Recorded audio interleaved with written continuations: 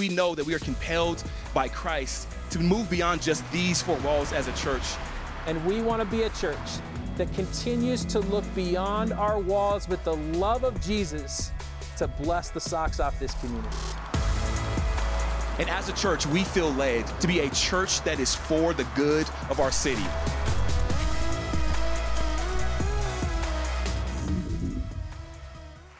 All right, good morning, everybody. I'm Bill Stevens, the lead pastor here, and it's so good to have you guys here. I love that, you guys.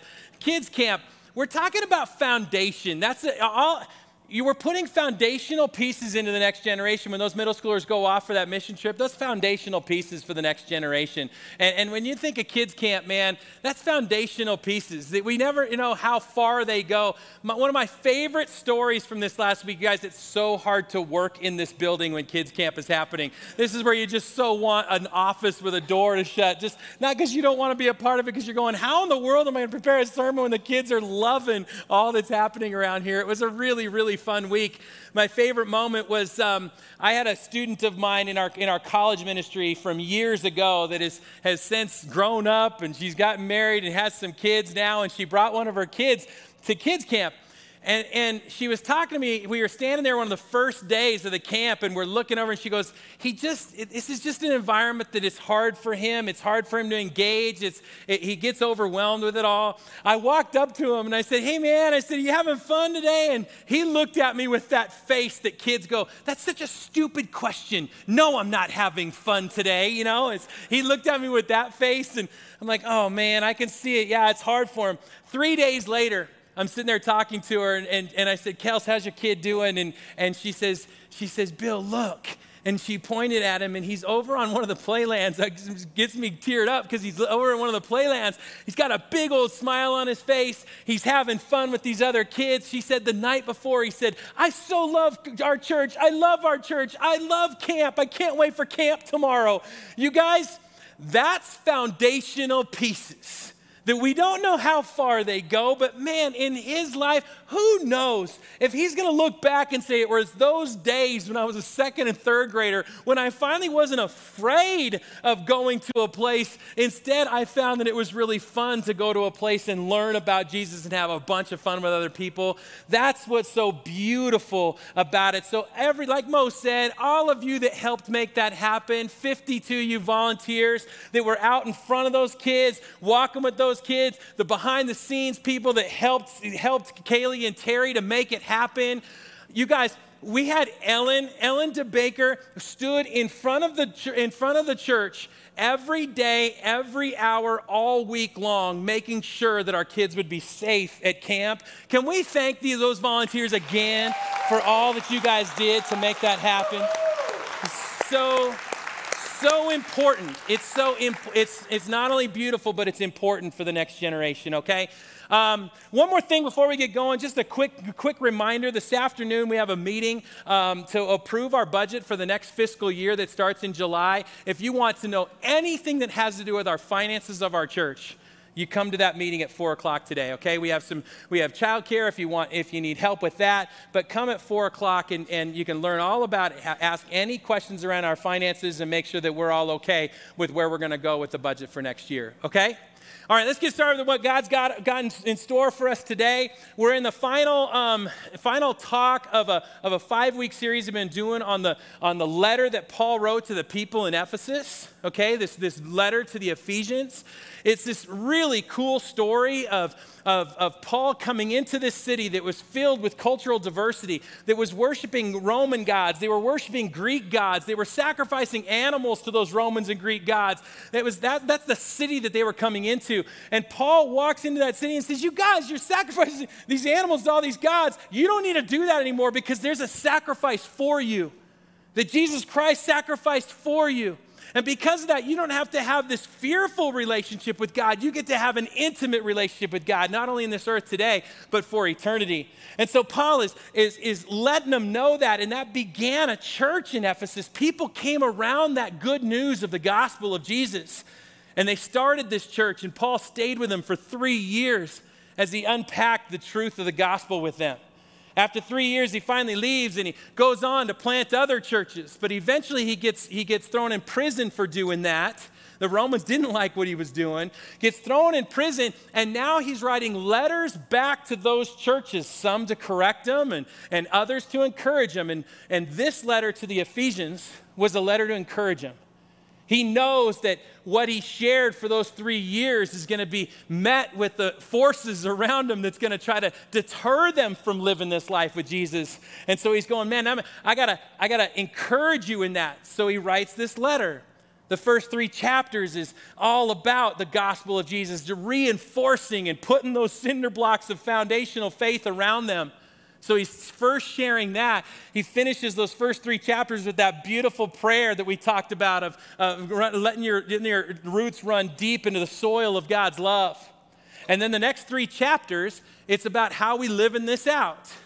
Lindsay Heslop came in this last week. She's the associate pastor at Kindred Church, and she did a phenomenal job unpacking chapter 4 of Ephesians, where she just said, man, among so many other things and how to live this out, she's going, we might disagree with some of it, but we're not looking for uniformity. We're looking for unity. How do we find common ground around the love of Jesus?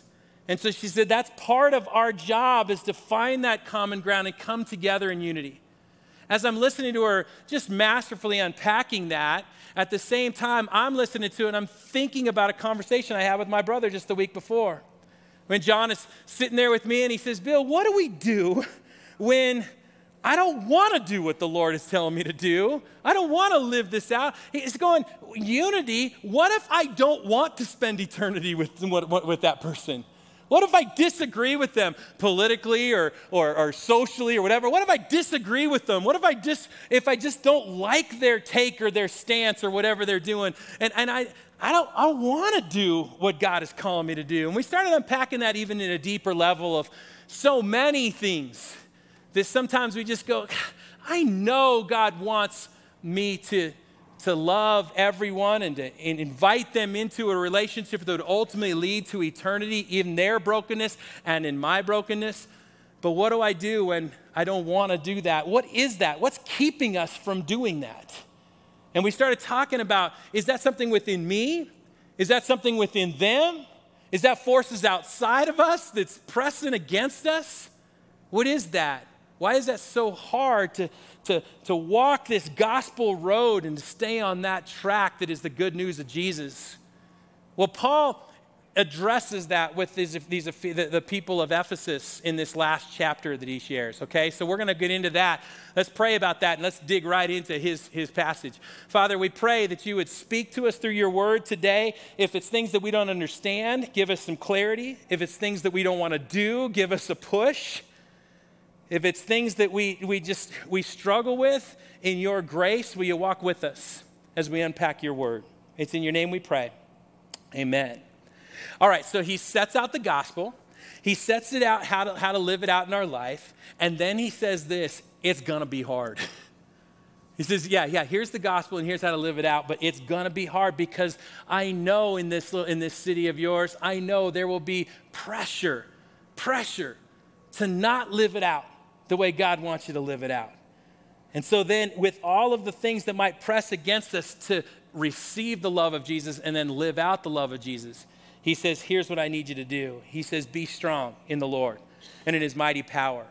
He says, put on the armor of God so that you can take your stand against the devil's schemes. For our struggle is not against flesh and blood, and this is important, not against a person.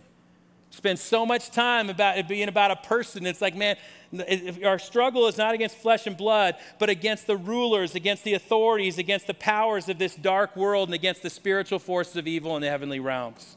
Therefore, put on the full armor of God so that when the day of evil comes, you may be able to stand your ground. And after you've done everything, just to stand. Stand firm then with the belt of truth buckled around your waist, the breastplate of righteousness in place, and with your feet fitted with the readiness that comes from the gospel of peace. In addition to all this, take up the shield of faith, where you can extinguish the flaming arrows of the evil one. Take on the helmet of salvation and the sword of the Spirit, which is the word of God. It's such an interesting passage, you guys, because it's one that if you went to Sunday school or you went to high school youth group, you learn this passage, put on the armor of God, and you're ready for the battle. And so many people have heard the passage, but it might be the most unused passage in all of Scripture. Because you hear it and you go, that all sounds good, and then we let it sit there. For some of us, we go, I would rather not have to do the work of putting it on. For others of us, we would say, I don't know why I need to put it on. I don't see why what are the forces that are against us, and so you don't see a reason to put it on. Paul is saying, man, we got to put it on because there are forces against us. Now, he talks about the devil's schemes. Okay, here we go. We're going to start talking about the devil, that little red guy with horns and a cape and guarding hell and all of that, the little devil, okay? See, a lot of us don't even want to talk about that because it sounds fictitious and it's too, I got enough trouble trying to wrap my head around the Holy Spirit. I can wrap my head around Jesus, but not the Holy Spirit as much. Some of us might say that, but don't make me even start to wrap my head around an adversary to God.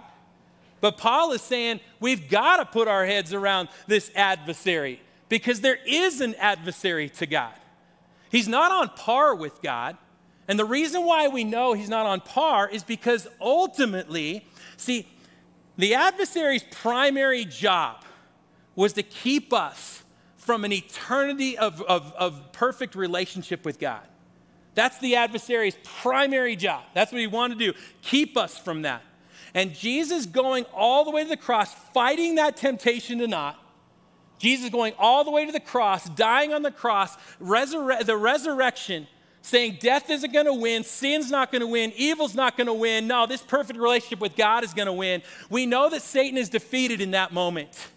And so we know that he's not on par with God, but we know that the adversary is then there to stir it up as much as we can to knock us off track.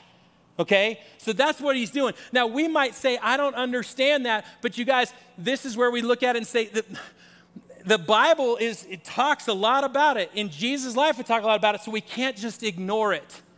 You look at Jesus' life, and you just go, man, when he first got started with his ministry, it's the very first thing he did before he went out to everybody else and told them about the love of God. What is the first thing he did? The first thing he did is went into the desert for 40 days. And at the end of that time, hungry and tired, he was tempted by the adversary. What was he tempted to do? When you look at that, you just go, man, he was tempted to not go all the way to the cross. That's what all of that was about. Basically, the adversary is saying, you have enough power to not have to do this. But Jesus is saying, man, I am going to go, and I'm going to do the will of my Father. And that begins his ministry. I am going to do the will of my Father. And he does his ministry for the next 3 years. And at the very end of his time, on this earth, now he's in the Garden of Gethsemane. And here comes the Roman soldiers running in. And here comes Jesus just walks to the Roman soldiers. Peter jumps out in front of him, cuts off a Roman soldier's ear. And from that point, he's basically Peter saying, let's fight or run or both. We don't have to go through with this. And what's Jesus say to him? Get behind me, Satan. Now, is he saying that to Peter? Is he calling Peter Satan? No, remember, our fight is not against flesh and blood. He knows that the adversary's primary job is to keep him from the cross. And so he's saying, get behind me. I know you're tempting me one more time. I'm going to run. Instead, he's saying, no, not my will, but yours be done. And he goes all the way to the cross and to the grave, and then has the resurrection. And this is why we celebrate on Easter such a victory, because it's a victory over Satan's temptation to not have done it, and that now we have life. See, that stuck with Peter. Later on, Peter wrote a letter, and in that letter he says, be alert and of sober mind, because your enemy, the devil, prowls around like a roaring lion looking for someone to devour. That stuck with Peter. And he's going, those forces that are against us, they lurk and they roam around, and they're ready to pull you away from the track that is just, I want to follow Jesus. And so he's saying we got to be ready because those forces are all around us. Now, I love what C.S. Lewis says about this. C.S. Lewis says, when it comes to the adversary, people usually fall into one of two errors. Either they take him too seriously, or they don't take him seriously enough. It's one of two things. See, a lot of us will attribute everything to the opposition to God. We'll attribute everything to that adversary. When I was working on this talk, I was at Starbucks this last week, and the first, I tend to spend Wednesdays there for about 6 hours, and if you come, I'll visit with you for a second, but then I got to keep working on my sermon. And while I was there, I started having these belly problems, and I kept going into the bathroom. It was like 6 times I went to the bathroom in those 6 hours. I felt sorry for the people inside at Starbucks. And then later in that day, my phone stopped working, and I'm going, dang it, I can't text anybody, and then I can't email anybody. The phone's just not working. I was frustrated with that. The phone wasn't working. And then later that day, I get to the gym to work out, and I put all my stuff in a duffel bag and put it into the locker, and I locked the lock, and I went out to work out, and while I'm on the treadmill, I'm going, where is the key to that lock that I just did? And I'm realizing, oh crap, it's in the duffel bag in the locker. And so now I got to get those snips from behind the counter and do that shameful walk to the locker room and bust my padlock off, finally get in there. Key's not even in there. I have no idea where the key was at, you guys. People can easily say, man, did Satan have a hold of you that day? You're working on a sermon against Satan and all that stuff happened? I don't know. I think I call that I ate wrong stuff the night before. I have a crappy phone and I'm 53. I think that's what I would say. Where I can't find my glasses because they're on the top of my head so I can't see them. Where I'm looking for my phone and it's in my hand. You know how you sometimes do that? That's being 53. So we got to be careful not to just say it's all Satan is doing stuff, all of it.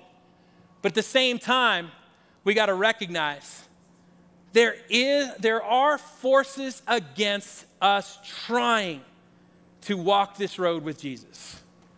Now, you still might say, but I just can't wrap my head around Satan, the adversary. And that's all right.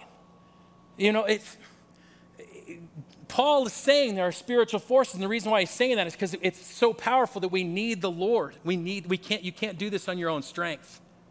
So even if you can't wrap your head around it, even if we can't understand it, can we acknowledge it?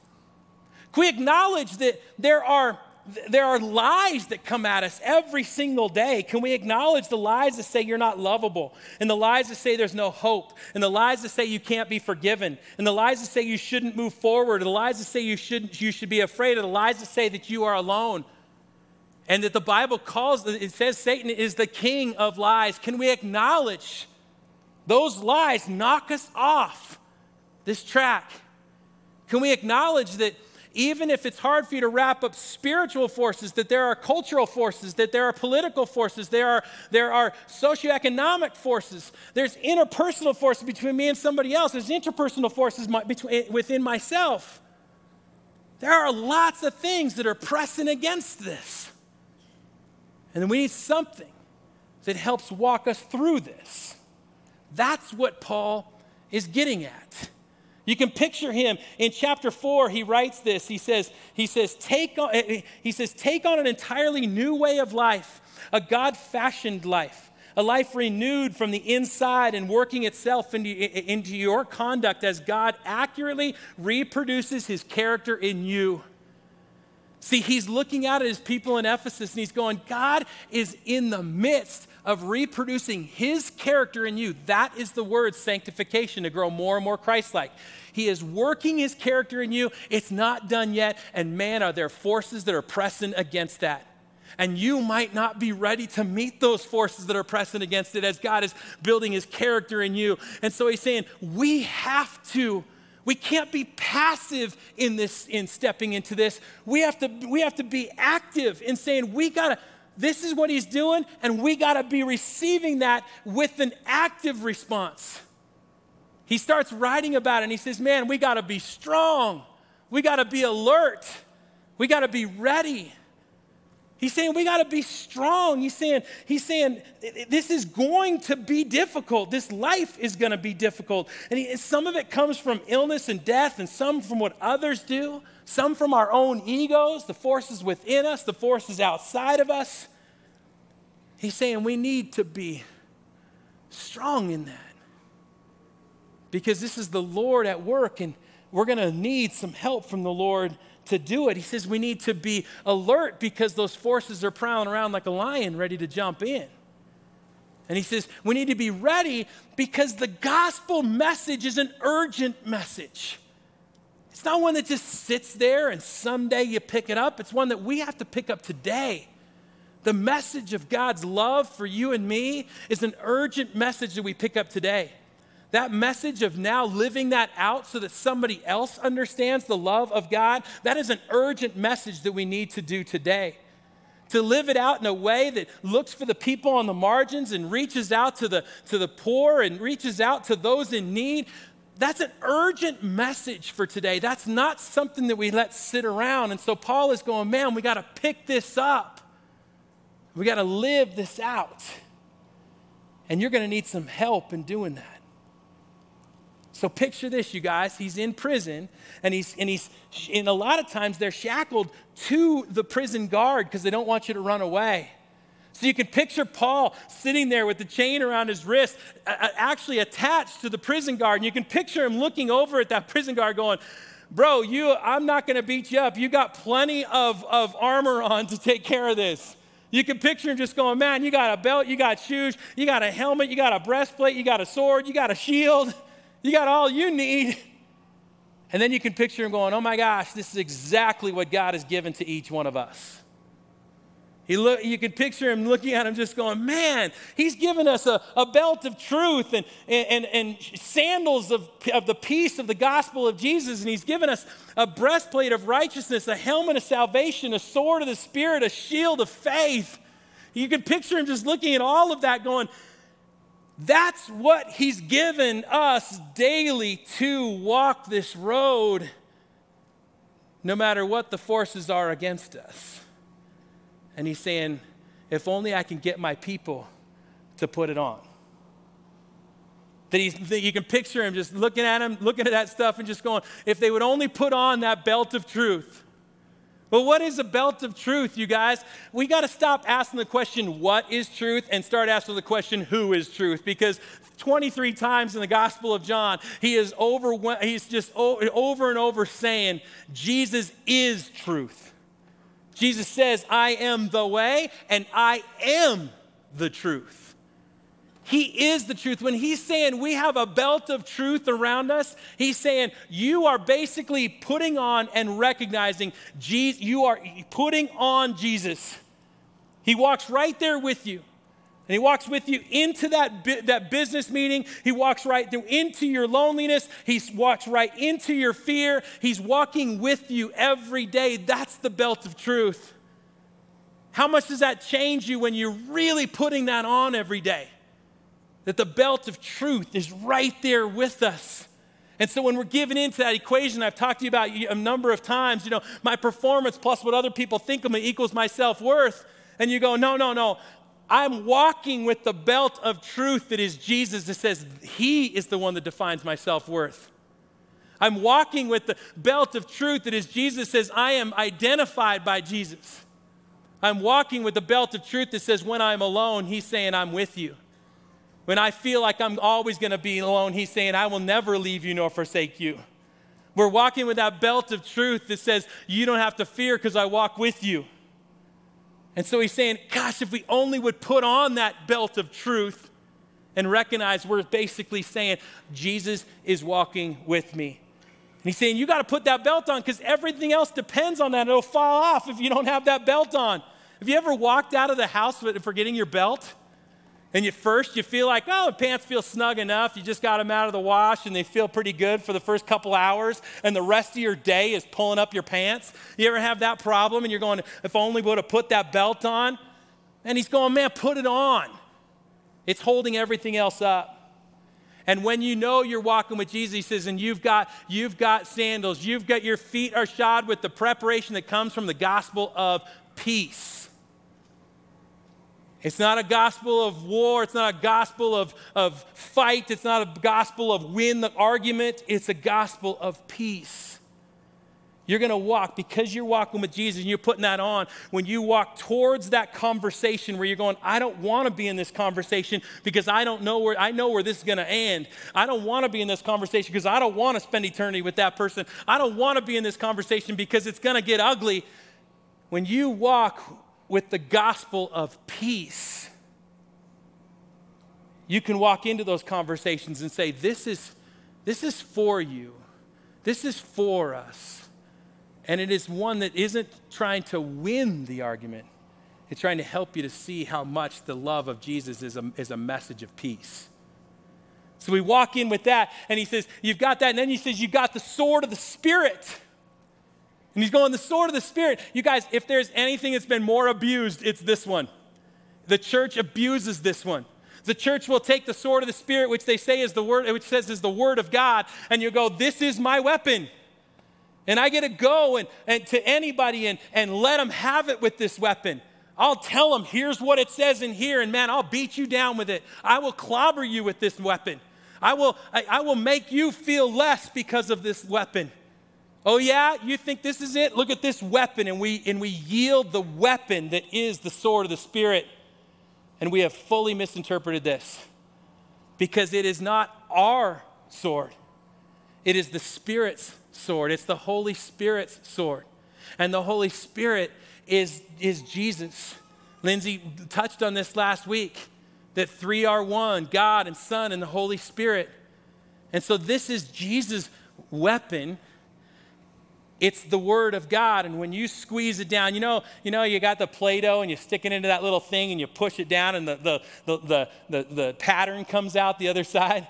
If you press this down, if you just pressed it down, what comes out? You know what comes out?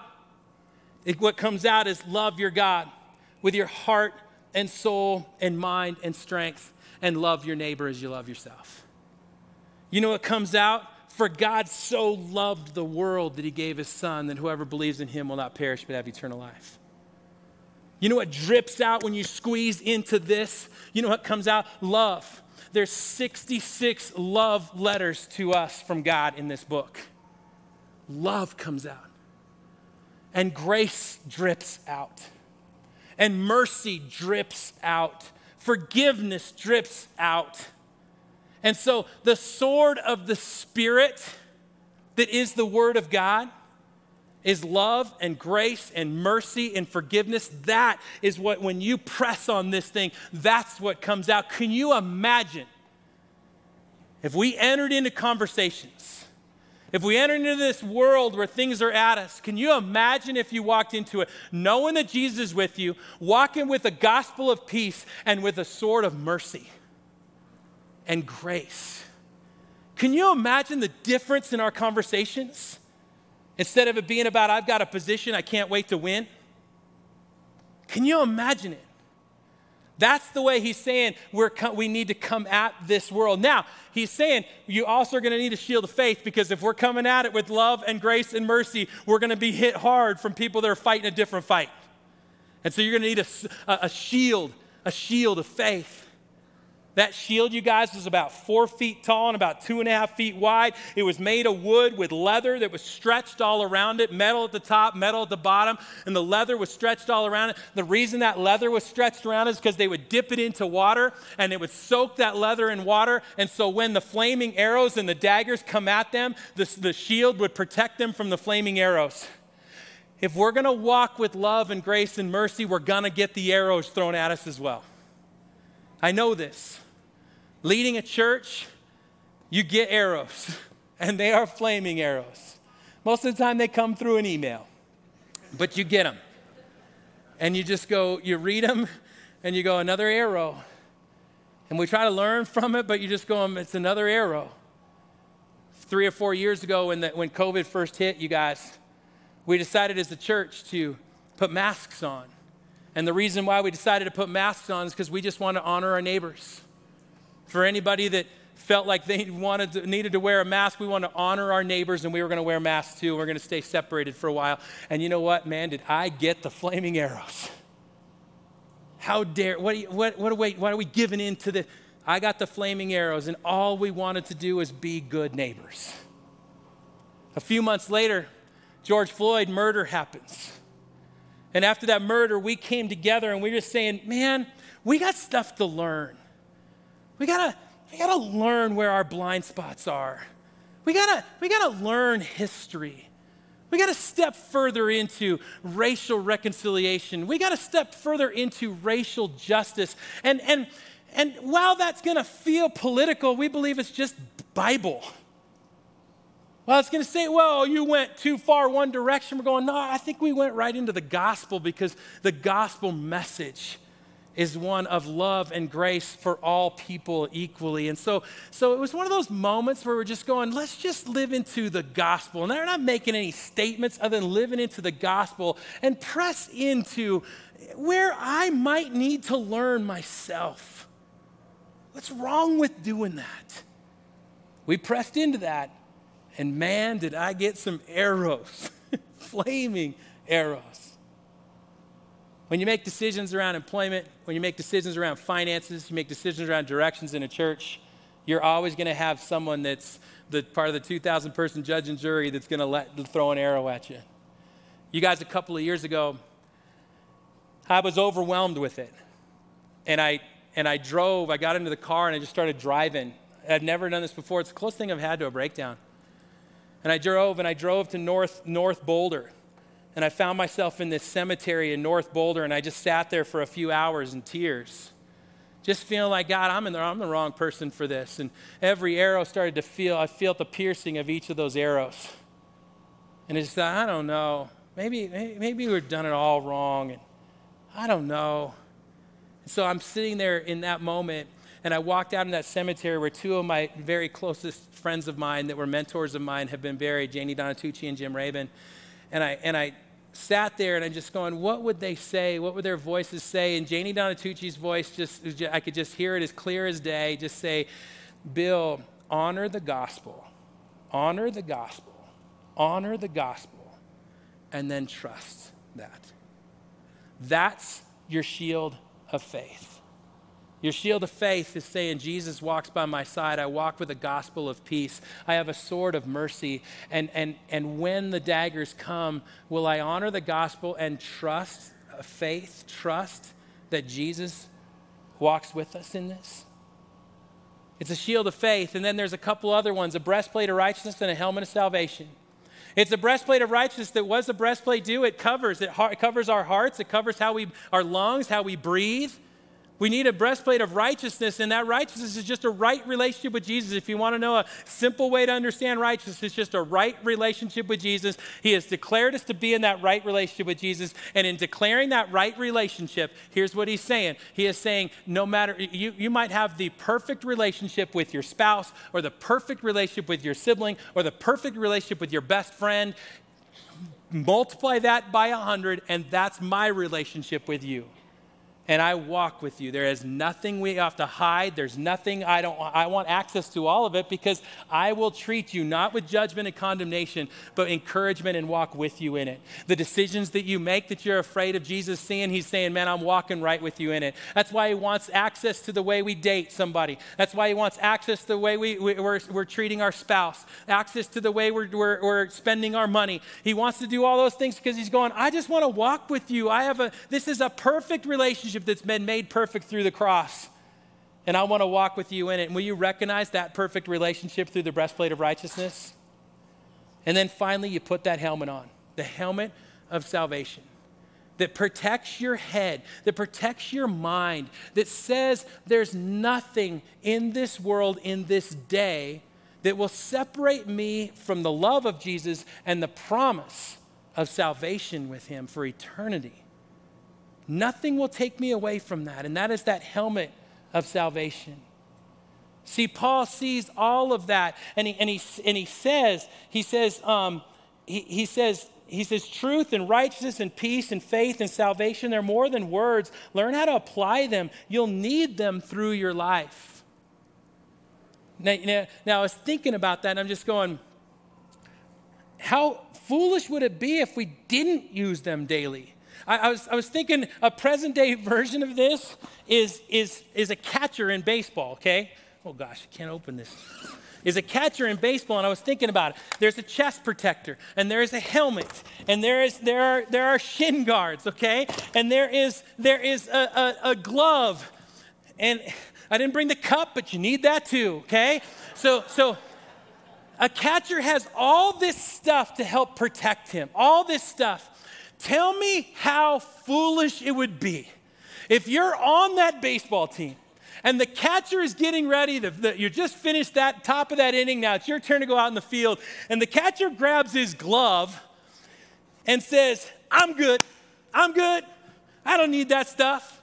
And he gets ready to get that pitch, and the pitch comes in and it bounces in, hits him in the chest, he can't even breathe. They drop a slider and it bounces in the dirt and hits him in the chest, he can't breathe. What do? We blame the pitcher. What are you bouncing in for? I can't breathe. And the reality is, he just didn't put on the equipment. He didn't put on the stuff. You guys that are old baseball fans know what this stuff is called, right? Who knows what this is called? It's called what? I'm going to ask a question. Who knows what the catcher's equipment's called? The tools of ignorance. You know why it's called the tools of ignorance? Because in the 1930s, when they first had this stuff for catchers, people looked at it and said, how foolish do you got to be, how ignorant do you got to be to choose a position that needs that much protection? Truly, that's how they called it, and it's been the tools of ignorance ever since then. Paul is saying we don't have a choice of position. He's saying the forces are against us. He's saying we need to put on every bit of this every day, and we need to be reminded of each one of them. He's saying every day we need to be reminded of a belt of Jesus walking with us. We need to be reminded of a gospel that is a gospel of peace, a sword of mercy, a shield of trust, a breastplate of a perfect right relationship, and a helmet of hope that comes because no one can take us from that salvation. We need to put that on daily because the forces will say, you are not good, you are nothing, you are pathetic. After what you did, you think God still loves you. You can never make a difference. He'll never use you. Your marriage will always be bad. You will never be a good parent. You're too old to have any value. You'll always be sick. You'll never get out of debt. You need a protective armor that says you are beloved. Now go love. Put them on and be ready for a battle. Put them on because this is an urgent message. We have to learn to live in love. We have to receive that love, and we have to give that love, and we have to find that unity. This is an urgent message. Put on the armor. Ephesians 5, 1 and 2, you go one chapter back, and it's one of the coolest verses in all of Scripture. Watch what God does, and then you do it. Like children who learn proper behavior from their parents, mostly what God does is love you. And memorize this. Keep company with him and learn a life of love. Keep company with him and learn a life of love. Observe how Christ loved us. His love was not cautious but extravagant. He didn't love in order to get something from us, but to give everything of himself to us. Love like that. Love like that, no matter what forces push against you. Love like that, and the only way that we'll be able to do it is that every day we either choose to let it just sit there or we put it on. Recognize that gift that the Lord's given us. Father, I pray that we would hold on to that. I pray that we would step into it. And we pray that when those forces are against us, we would recognize you are with us. God, we thank you for that gift. It's in your name we pray. Amen.